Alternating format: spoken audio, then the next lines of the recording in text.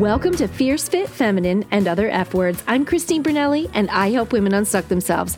F is for fertility, except this episode is not just about fertility. We have some flips and twists and turns in this interview that took me by surprise. It is longer than most of my episodes, but I would love to encourage you to hang in there because, boy, at about the halfway point, she threw a monkey wrench into the story, and I was totally blown away. We're talking near-death experience. Blown away. Okay, let me just tell you who we're going to be meeting today. Dr. Busa Jafari. She describes herself as a feminine, fierce, fun-loving, multicultural, multilingual citizen of this world, married mother of two, a trained dentist, flight attendant who loves dancing, skiing, baking, and discovering new things. Are you ready to hear her story of fertility troubles and landing on the other side? Let's get started. Busa, thank you so much for being here, willing to share your story. I know there's a lot of women that are eager to hear your story, how you went through it, and how you landed on the other side. Are you ready to share? Yes.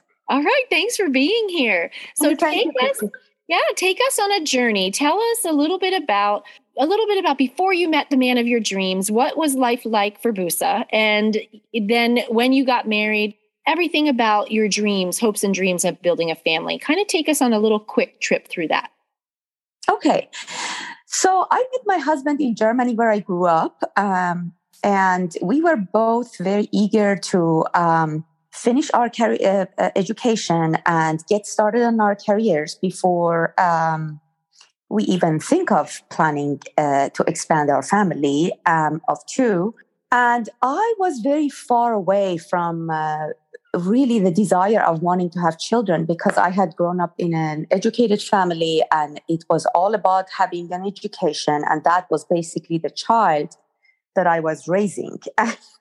So we decided, and he's very open-minded. So he was totally encouraging that and thought so too, that he wants to be finished with his residency and me with my dental school and everything. And so then he wanted to do his residency in US. And so we moved here to United States and I followed him a year after I finished my dental school studies in Northern Germany and came here and did residency here and went through the exams and all the hoops that I had to jump through to get licensed here in the States. And so at some point, we were living really the life because we were living in Midwest and there was money and not much to do. So we did a lot of traveling together and enjoyed our lives. And so there came a time where we just decided, okay, we're ready for having a baby. Oh, fun. So okay. That's how it started. So that's how it started. How old were you when you got married and how old were you or how far into the marriage were you when you made that decision? So we married when I was 25. Okay. And we decided to get pregnant when I was 34. Okay. Yes. So 9 years after. Double income, no kids, living life, flying all over the world. Exactly. All over US too, because this was something we wanted to get to know too. And so, that's what we did. All right. So tell us now, you decide you want to start a family. So what happened? So what happened is we did have a baby fairly quick after we decided. I got pregnant, a very smooth, beautiful pregnancy. And I delivered my son, my firstborn, in August of 2004. Wonderful. Yes. Then we moved to Washington State and we moved to Washington State and then we tried to get pregnant again. And that is when I truly had the desire to have another child. Okay. Because the first time came along so easy that I did not know anything about the struggles of wanting to have a baby and it not happening. Maybe if the struggle was at first, it would have been much easier for us to give up or relax or whatever they tell you to do. Right. But with the second child, I knew exactly what I want and what I'm getting into. So the desire was completely different. It it became almost like an obsession after a while because it just didn't happen. Okay. Well, so how old was your son when you decided you wanted to have a second child?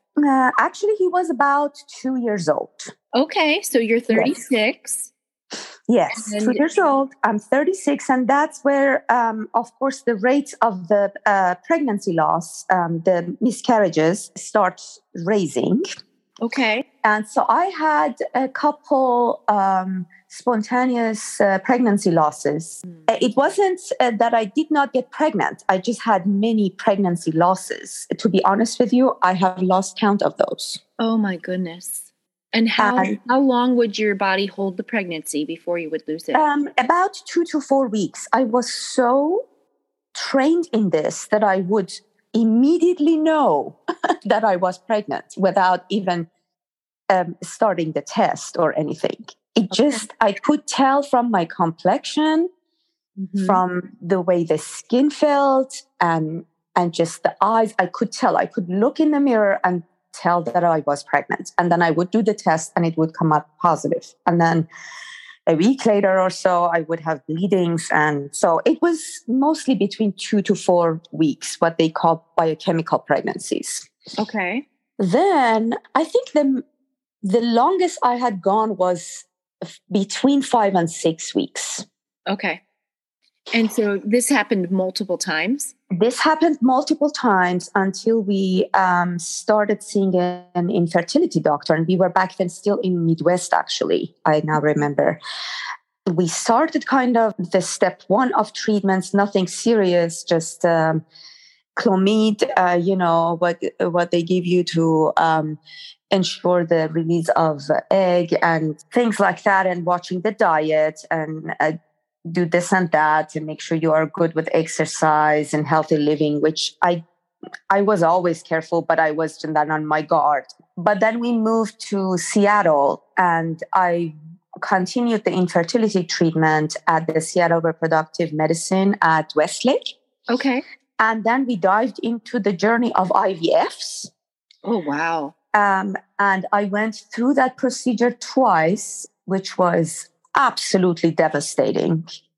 I have to say, it is like something because you build up hope and everything is so well monitored and it is incredible. And every single aspect of your life is just dictated by that. Oh my goodness. Not naturally, but from yourself. I mean, you think all your decisions are in the shadow of this, wanting to get pregnant. Yeah, and so can I pause you right here? Because I have a couple of questions.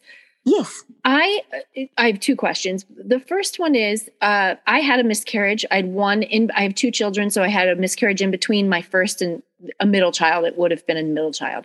So my son was about 18 months old and I lost a baby at 9 weeks. I was, my hormones must have, I never felt that baby move. I never felt the baby kick, but I was devastated and I wasn't even looking to have a child at that point. Right? Yeah. My hormones were so all over the place that I grieved the loss of this baby. And I'm wondering, with you going through so many losses, did you go through that? Did you feel like you were losing your mind because you were Absolutely. Okay. Absolutely. And every woman does. And I tell you, Christine, ever since I have experienced that, I have so much understanding every time I hear somebody had a miscarriage, it is like really the insides of me start shaking because I know exactly it is something completely out of control. And I felt no ridiculous. One knows. Yes, I felt ridiculous because I thought I didn't even have a chance to connect with this baby.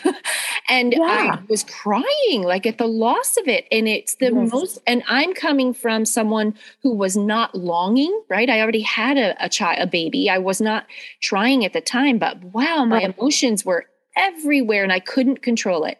And so with you having multiple, I'm blown away by your resilience of going through that multiple times. I'm blown away. And you say that. I am blown away by the resilience of women who have felt the child kicking and moving. And I can't even begin to imagine how that is like. I mean, no. Pregnancy loss at any stage is horrible. But I believe the further you are, the more devastating it must be. Must be. So yes. Okay. So then my next question, and this is my lack of understanding when you get into fertility, you were not infertile. You were able to conceive. So why did you seek fertility treatment? Because it wasn't that you weren't fertile. You just couldn't hold or maintain the pregnancy. Is that what you do? If that's your case, your situation? Correct. Okay. Yes. So obstetricians say, this is not my specialty. You need to see a fertility specialist. So it's not. So that's what happens, because there may be someone listening that's going, I'm having miscarriages. I can't maintain a baby. My obstetrician just says, try again, but I'm getting pregnant. So I'm not infertile. It's that my body doesn't hold the baby. So fertility specialists also specialize in sustained full-term pregnancies. Is that right? Correct. But as I believe, as soon as you have like a 3 months pregnancy, so if you come past the 3 months, they do refer you to a general obstetrician. Okay. You can still see the infertility doctor, but the reason you go back to your question, to the infertility doctor, is because they are set up to do lab work, and they are just doing this to rule out all kinds of reasons, not just by the female, but also by the male, to make sure that there is nothing else that is interfering with this process. Got it. Okay. Yes. So they can prescribe medication to have, or just go all the way to the maximum, to the IVF treatment, which is basically the conception outside of the body and implantation of the embryo. Which is what you did 2 times. Yes, which is what I did 2 times. And I do remember there was this one time, 4th of July, we were at the Gasworks Park over in Seattle and celebrating, and there were fireworks, and I'm looking over the lake to this fertility center and thinking, look over there in some petri dish, are my embryos waiting to be implanted in my uterus. It is so absurd, but these are, the advances of medicine. Yes. And unfortunately, none of those tries took, and I did end up having a miscarriage both times. The first time, I think they implanted 1 embryo, and the second round, they did 2. Even counting with the risk of twin pregnancy, it just did not happen.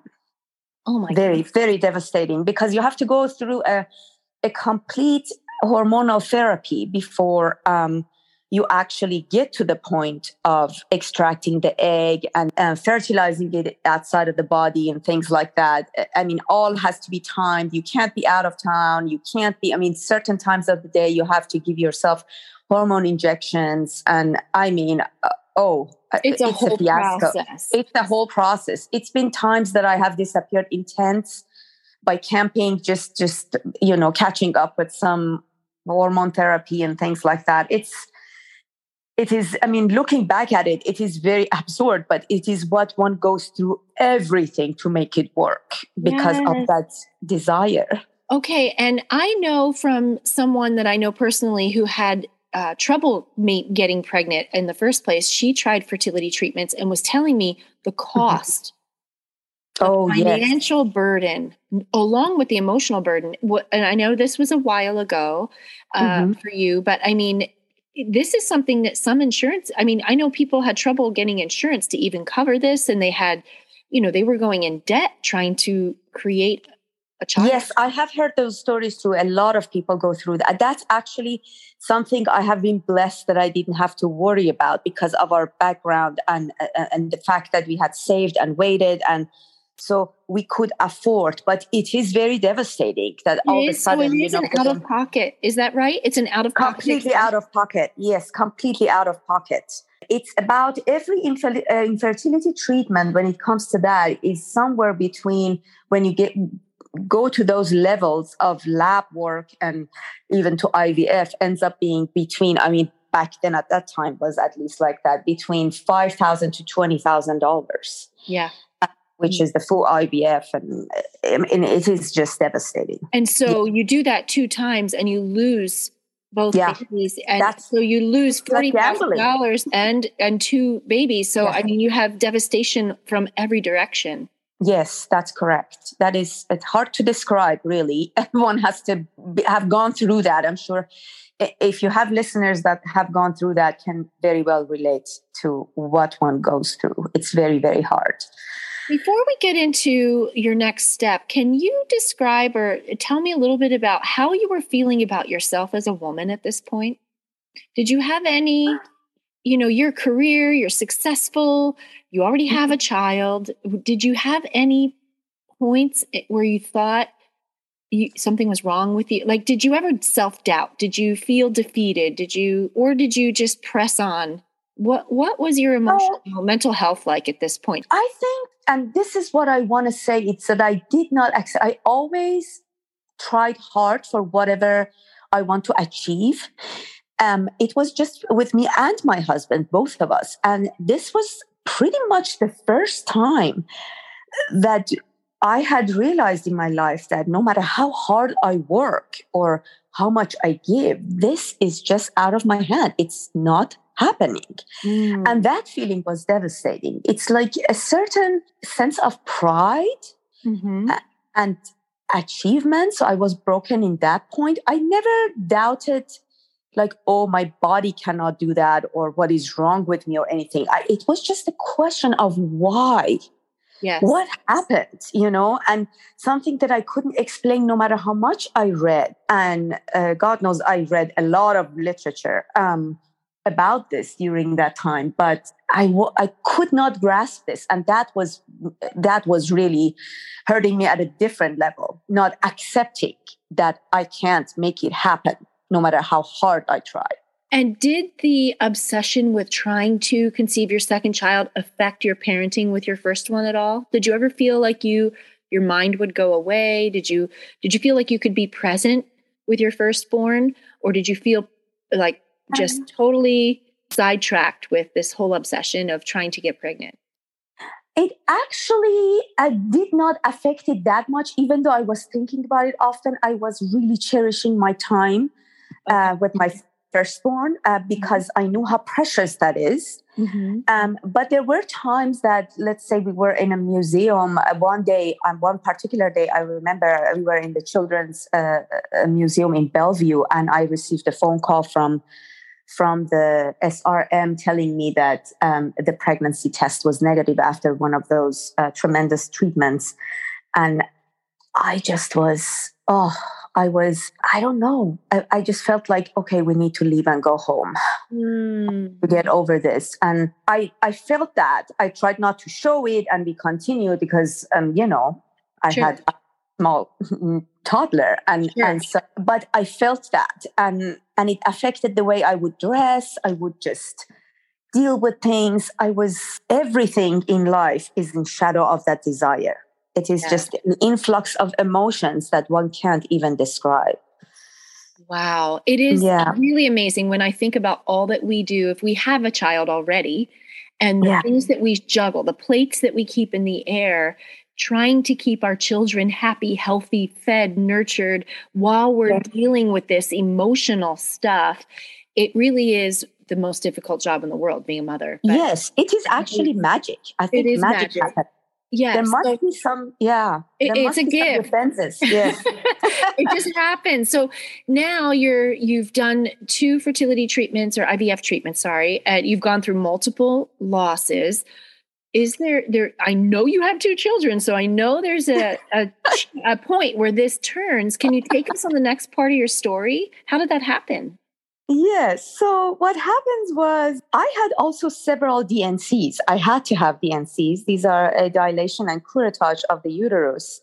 It's a procedure to remove remaining products of conception. Okay. After you have had a pregnancy loss, you are supposed to do an ultrasound, make sure that the uterus has discharged everything. And that the endometrium is clean.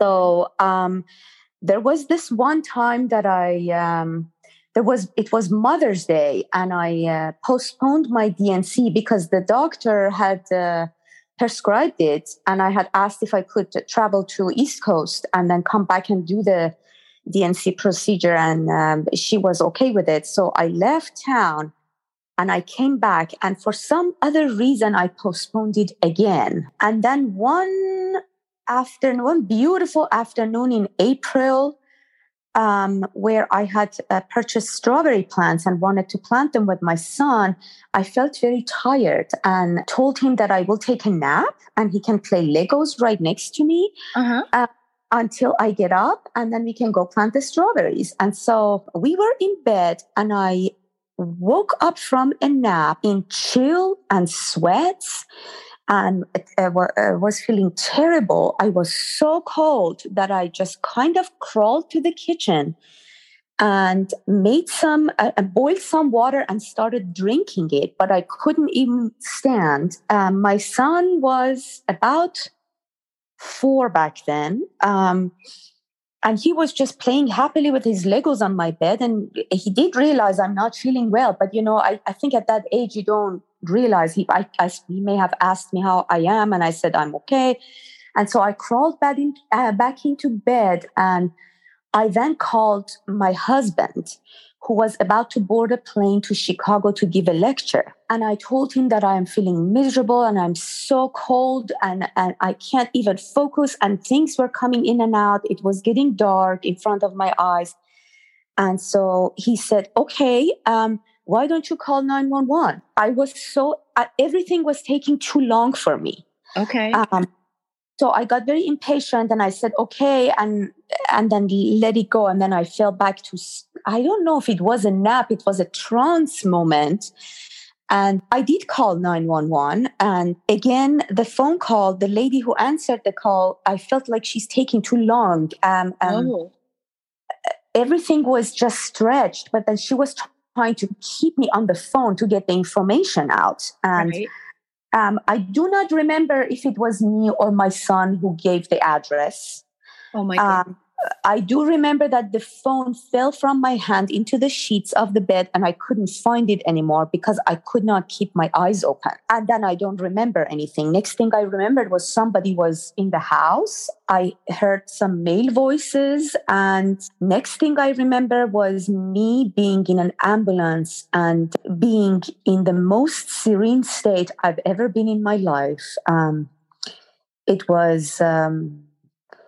I just felt like everything is fine and I need to just rest. And I was seeing a very bright light. I was seeing my dad, who had passed away years ago, and some of the friends who had passed. It was a beautiful sight I saw that I wanted to go to. And I was getting constantly interrupted by this gentleman, the Mukilteo Fire Department, that was yelling at me and telling me, asking questions. Where's your husband? What's his phone number? And I thought I had already told him the phone number, but right. He wouldn't let me just be at peace. He would just bring me back to this agony. And I was getting so angry with him. And I said, I need to rest. I need to go. Just leave me. And actually, I did tell him that I'm making an important decision and he needs to be quiet. Oh. And I do remember that. And upon that, he yelled at me.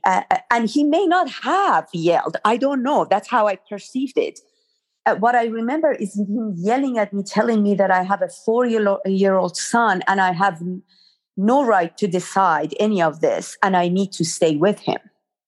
And he would just shake me and say that I need to stay with him because this is none of my decisions, and I need to be with him, and I have a 4-year-old son. And he would just bring me back to the reality of what is here, and that is, I believe, what kept me on. Okay, you have totally shocked me. I had no idea, none. I'm hearing this for the first time in my life. I didn't know this part of your story. So, okay, I have so many questions. First, when they came, what did they do with your son? What happens in that case? Did he ride along in the ambulance? Did they? No, they knocked at the next door, my dear neighbor next door, and have had her take my son in. Okay, so he's safe. Close the door. So yes. Okay, so he's taken care of. You're in the hospital having a near-death experience. I was in ambulance having a near-death experience. In the ambulance. Yes. Sorry, that's what I meant to say. You're in the ambulance and this is so fresh on my mind because during the pandemic, someone said to me, Christine, you have to see this show, Surviving Death, on Netflix. Just watch the first season or the first episodes or first couple episodes or something. And there is the whole thing was about people that described exactly what you're describing. If you haven't seen it, you need to see it because you'll go, oh, that's I have not seen. You just described every single person from all over the world in this documentary. No way. They've never met each other, all saw a light, all felt peace, all felt serene. They all saw someone they lost who they loved, and they didn't have fear about leaving. They were ready, like they could have, but they came back and they're here to tell their story, but also coming back. This is a little off the subject, but the therapy. There's a woman in Seattle that does therapy for these survivors because they have guilt. Sometimes they were in a multiple car, people in a car crash where multiple people passed away and they didn't, but they had that experience and they're still here and they struggle, or, just different things. And the woman in Seattle is counseling them on transitioning back to Earth, because they had this experience. So I'm sharing that with you just because you have brought this all back to the surface of me watching, realizing now after watching these, if you haven't seen it, if you're listening, if you haven't seen it, just watch the beginning because it describes Busa's experience to a T and the peace. And so you did feel the serenity of that. Yes, feeling. Yes, absolutely. But you also felt the challenge of wanting to be there and here at the same time because of your son. Well, he reminded me of that. I wasn't thinking of anything at that point. It was just also beautiful that I wanted to go to, but he brought me to this. And then I saw a vision of my husband and my son standing at the entrance door at the house. And there was like this strawberry light that sometimes in April comes in Washington. And I saw them and we were getting away from them. But that never happened because my husband wasn't home at that time. So it must have been something in my imagination. I was leaving them, actually. Wow. That picture. So and what was this? What were you suffering from? I was going through a sepsis. So the uterus had infected. The remaining product of conception remained. That's why one needs to go through the curettage and remove that. Otherwise, they can be because they don't get nutrition because the pregnancy has been rejected. Okay. So the endometrium has this remaining products of placenta and fetal products that is remained there and can get infected. Mm. And so in that case, my uterus had turned into a big abscess itself. Oh my goodness. And that had gone to the blood and I was in septic shock. Oh my goodness! In the full form of it, and so this is what it was. Oh my goodness! So how long were you in the hospital? So my husband did not board the plane, and he just returned and started driving, as he described himself, like a madman, over to the Providence Hospital in Everett, because that's where he learned that I would be transferred to. Okay. And so I was there at ER and the doctors it was a very, very strange period of time for me. I should have back then written all the details about that because I was seeing things that are very absurd to me right now, like the nurse talking to me calmly and suddenly the layers of her tissue in her face were being peeled out. Like first her skin was gone and then with all the fatty tissues, then those were gone and I could see all her muscles in detail. It was like this anatomy books that you take each layer away for learning. I was seeing her in that and she would then she was a skeleton. I was in septic shock with all the... Oh my goodness. So the hallucinations, exactly. I do remember this part that I stood on the bed and told them that something terrible is coming and they need to prevent that. I think then I saw a police coming in and then I was just in and out. But my husband said later that when he came to the clinic, that I was bound to the bed. So they could not keep me still. Apparently, it was that bad. Wow, you're a little firecracker. Yeah, I was apparently. And he just had walked into ER, which you can't just walk into the ER, into the treatment room. But for some reason, was it, I don't know, fate or whatever one wants to call it. He had walked in there and had realized that they are trying to set up for all kinds of drug testings. Because this is what they see most when people are in this state. They have taken some drugs and... Oh my goodness. They don't know who you are. They don't know your background. They don't know anything. They couldn't ask anything of me. And they were just, the doctor who was there was just giving this orders.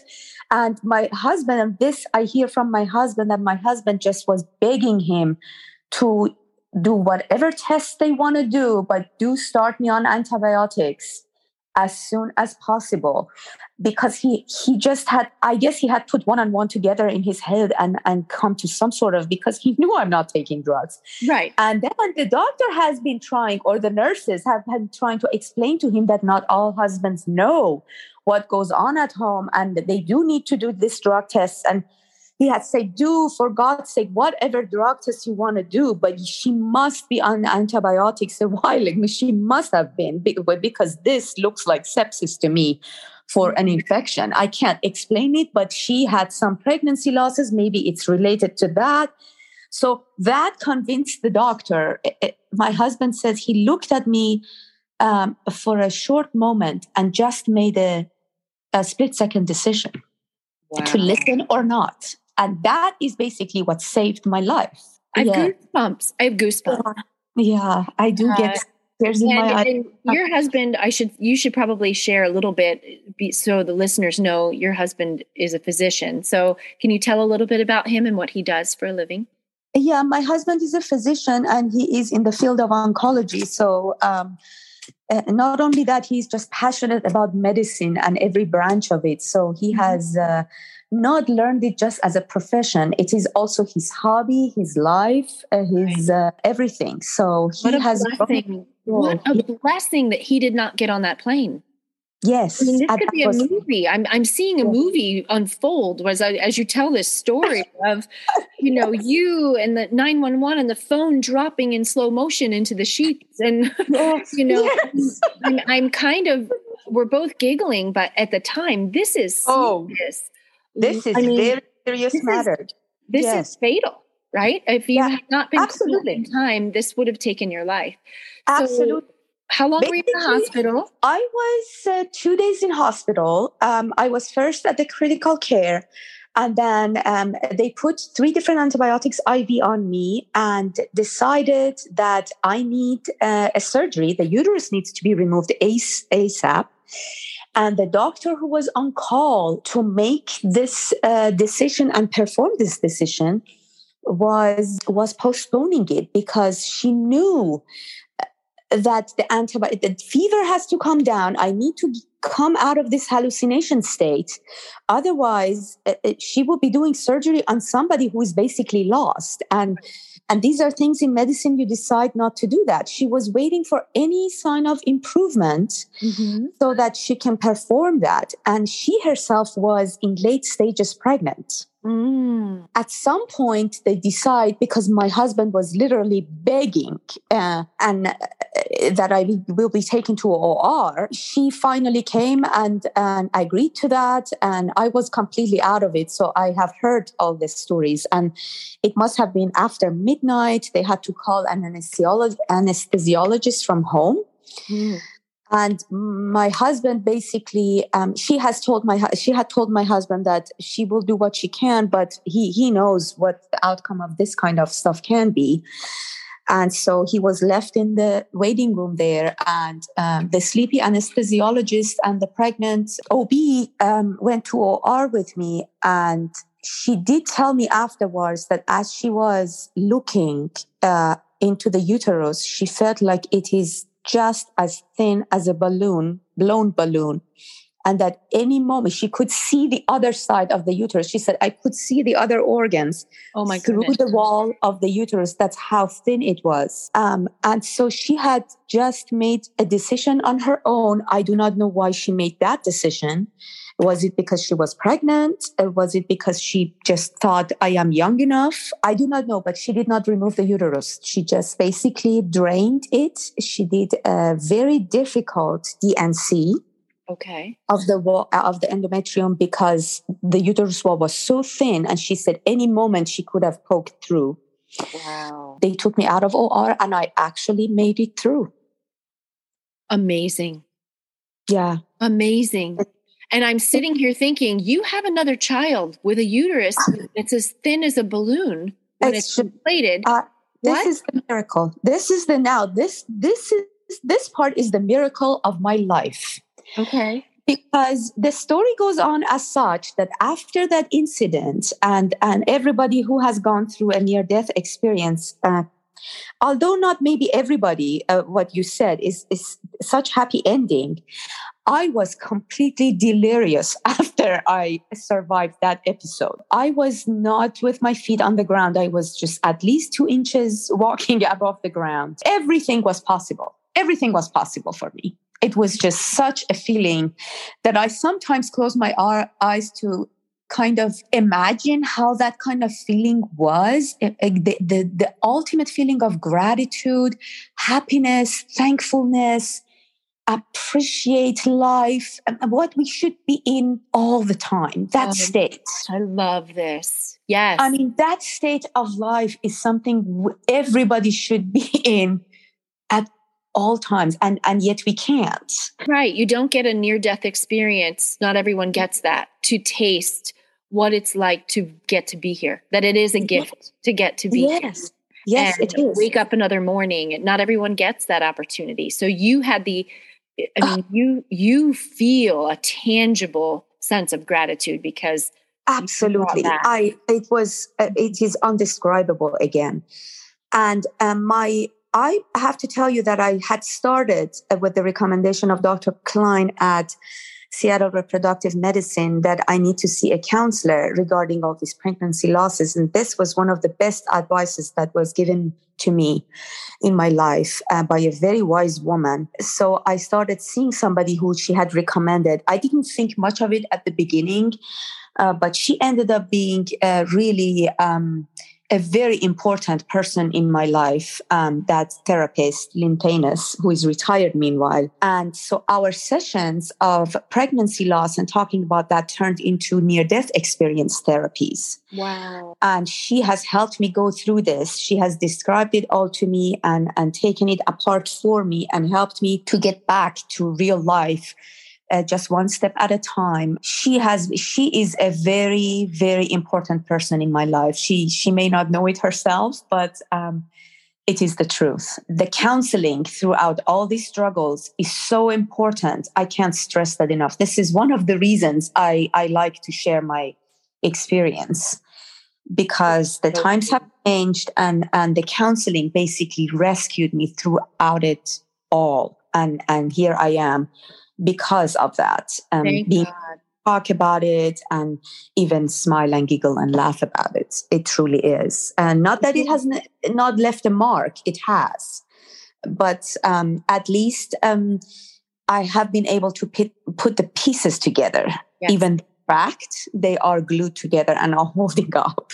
Oh, and so I hear you and I hear what you're saying. So if you are listening, she is saying, if you've lost babies, if you've lost, if you're having fertility issues and you're grieving, get help, get mental help, see a therapist, because it does mess with you emotionally. I mean, I can't even begin to understand where you were. So I'm so grateful that you shared that, because I know that there's not a stigma anymore with having a therapist. If we have a personal trainer at the gym, we can also have a personal trainer for our brain and our mental health, right? Yeah. And I think it's so nice that we've finally broken through that barrier. So I agree. Yeah. Get mental support, get some help, and don't try to power through it on your own, because it can feel very lonely and you can feel defeated. So you got pregnant after this. I'm still like, how did this happen? Did you? I really don't know. It was a spontaneous pregnancy. You're kidding. Yes. And so again, I had completely given up after this episode. How soon? I have to know. How soon after the hospital did you conceive Ella? I was in April in hospital of 2009. Ella was born February 2010. Oh my word. She is a miracle baby. Yes, that was a miracle. Really, what happened? It was, I had given up on pregnancy for good. I know I have faked that often before that, I am giving up. I don't want to go through this anymore. I am happy. I have this, I have this. But it never happens. The desire of having a child, it just doesn't go away. Right. So, but after this near-death experience, it did go away. It did go completely away to where I did not want to be pregnant. I did not want to have. I was like, this has happened. So I appreciate truly what I have. Not that I wasn't appreciated. It just, I would not let go of this one issue. And then apparently I had gotten spontaneously pregnant. And with me being so in tune with my body and knowing everything, I knew immediately. One day, looking in the powder room in the mirror, I was like, "No way! It is impossible." And then I started panicking, and I was like, "Okay, this can't be." So I was, I guess, denial. But then I had a wart on my foot, and I had gone to the local clinic to treat that. And I was explaining to my doctor that, because she was following up all of this, of course, that I have been very tired lately and this and that. And she looked at me and goes, "Who said, why don't you go pee in a cup for me?" And I said, "Come on, we were back then on first name basis." And I was like, I know, that this is not. And she goes like, "No, I have to do that." And then the pregnancy test turned positive. And I panicked. Like I was like, okay, I need to have DNC tonight. Oh, you were afraid to be pregnant. Oh, I didn't want to. This was like a disaster for me. I was like, I'm not going through all of that again. Oh, and at this point, you're 38. Is that right? Yes. Okay. Exactly. So this is high risk anyway, right? Yeah, exactly. Exactly. Okay. So I called my husband. And my husband, again, on the other end of the phone line, he was like, "Oh, no. Oh, my goodness." And so we were like, here we are again going through all that emotional. And so my mom was visiting from East Coast that time. And that evening I had bleeding. And I was like, okay, we need to do it. So I called Everett Clinic and scheduled a DNC. Because my mom said, "So why don't you do all of this now while I'm here taking care of Tristan, and you guys can take care of that. And so now you have help." So scheduled as soon as possible. And then the next day, I had a phone call from Everett Clinic telling me that they have reviewed the papers and they have noticed that they didn't have any ultrasound on file. Oh. And they can't legally do a curettage without an ultrasound of the file. Okay. They need to. So that I have to postpone it and I have to come in for an ultrasound. And I said, "Well, can I come now?" And they said, "Well, you can come today, but not right now." So they gave me a time and I was ready to go. And I called my husband at work and I told him that I'm going for this because they won't do surgery without an ultrasound. And he said, okay. He tries to be there. He meets me in Everett. And I said, we have been through this so often. I'm not even emotional about it. You do your work. You don't have to rush down. It's all good. I'm not emotional. I'll just go. Let them do the ultrasound. And I come. I don't even want to look or anything. So, but sure enough, he was there. So waiting for me in the room with the person who was doing the ultrasound, which was late hours. And so I came in and I'm talking to my husband about, because we had dinner guests that evening. We were talking about what was prepared, what needs to be done. And as she's doing the ultrasound and we are both even not looking, we're talking about future plans. And then she says, okay, here you see the heartbeat and here you see this and here you see that. And oh my gosh. we both turn around and sure enough, I am over 3 months pregnant. Oh my goodness. And so we both basically froze. We just didn't know what to say. And there was this heart, something we had not, seen on the monitor. Incredible. It was, I just cannot describe to you. With both of us, we were frozen. And then she was like, and she didn't know, the ultrasound tech didn't know. She was like, oh, didn't you know you were pregnant? I was like, yes, but we didn't know that it's that far. And she was like, oh, yes, this is this many a week and that. And she described, she said, would you like to have a picture? And then she starts printing. And there we were sent home with a picture of the baby. Oh, my word. Our dinner guests and my mom and Tristan. And that was Ella. Incredible. And was the rest of the pregnancy easy? Very easy, but a very big baby. Ella was nearly 10 pounds. Wow. And you're a little half pint. You're just a little thing. So that's a big, big baby. Yes. Yeah. That's true. And so I transferred my pregnancy care to Seattle to a doctor that was recommended again by my fertility doctor, Dr. Klein, the best surgeon apparently in the entire area, Dr. Heath Miller. Mm-hmm. And he monitored the rest of the pregnancy. And I had baby Ella in February 2010.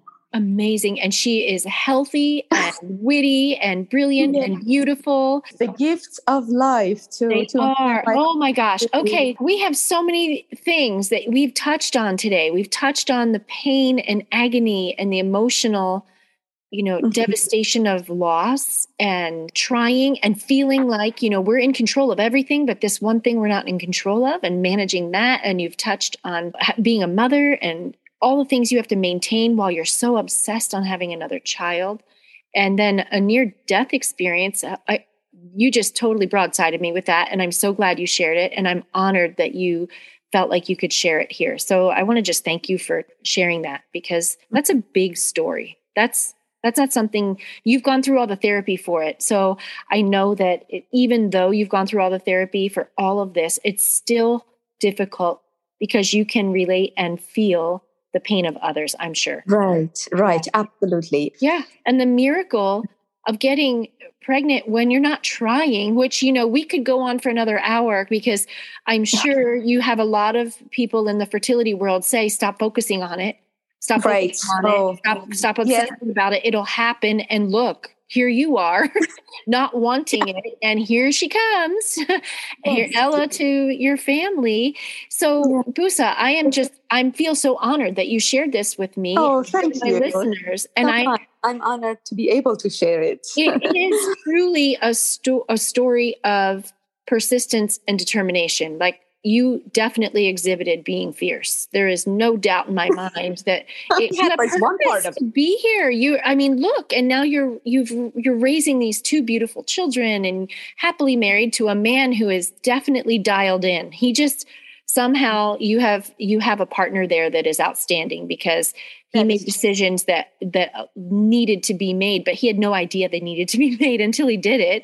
So he's definitely dialed into what needs to happen. And this story is incredible. What would you say to our listeners as we're wrapping up, if they're stuck in the mud of fertility, if they can't be, you're on the other side and you're getting to celebrate in gratitude of everything, but they might be in the mud right now going, it's never going to happen. My body fails me. This isn't meant for me, or whatever. And they're feeling defeated. Your story is so encouraging, but they might not be able to see encouragement or receive it yet. What would you say to that mom or potential mom or someone trying to be a mom? Yes. God knows I have many things to tell to them, but wrapping it up, I have to say that everybody's journey is different. Everybody ends up somewhere else at the end of the journey of fertility, if it ever ends. I just know that it is so common. The prevalence of this is so high that every time I had shared my story in private with anybody, I listen to you, you have had a pregnancy loss. It is so common. Very. So many women have had pregnancy loss and losses and have gone through that hormone roller coaster and just move on and do as if nothing happened and pour all in themselves. So I think just knowing of that you are not alone helps a lot. Yes. A delicate period of time where you are trying to get pregnant or thinking about that, every word, every action, every food, every travel, every weather, every mood affects you. And not people around you realize that. And so maybe a message to the surrounding of these people, encouraging these people to share their emotions and others to understand it. And then what I think very, very highly of and think is the answer to many, many things is education. I think women need to educate themselves about their bodies, how it functions. It is an orchestra, a perfect orchestra of hormones, what happens in the female reproductive system. And the more familiar we are with it, the better it is to understand why things happen the way they do happen. Or at least we can get an understanding of how it works, even if we don't, because we haven't discovered everything yet. Exactly. But it is a mystery. The female body is and remains so far a mystery, why certain things happen. And emotional and life circumstances influence all of that. It is something that we need to be aware of. And so one cannot give really an advice to somebody who has this big desire of having a child, let go or relax. None of that will happen. These are just words because it comes from within and one is helpless. But education is a very, very good thing that one can do. And I can recommend actually a very good book that was written by an author living in Seattle, Tony Veschler. The book is titled, it's a national bestseller, Taking Charge of Your Fertility. It is a very informative book. It is not just for people who would like to be pregnant. It is just a book that I recommend to all women, just to understand the way their bodies work and have worked in the past and will work in future.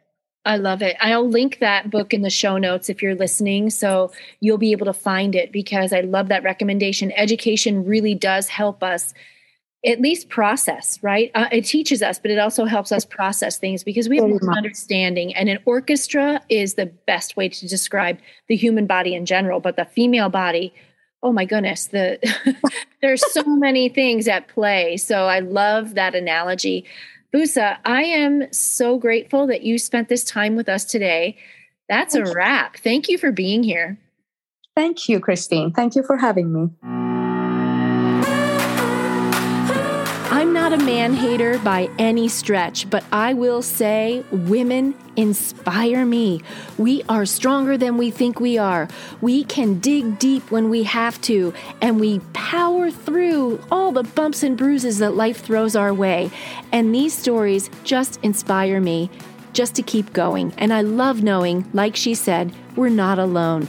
I hope you enjoyed this story as much as I did. If you would like to reach out to me with any questions or comments, you can always reach me through email info@christinebrunelli.com or find me on Instagram and send me a private message there.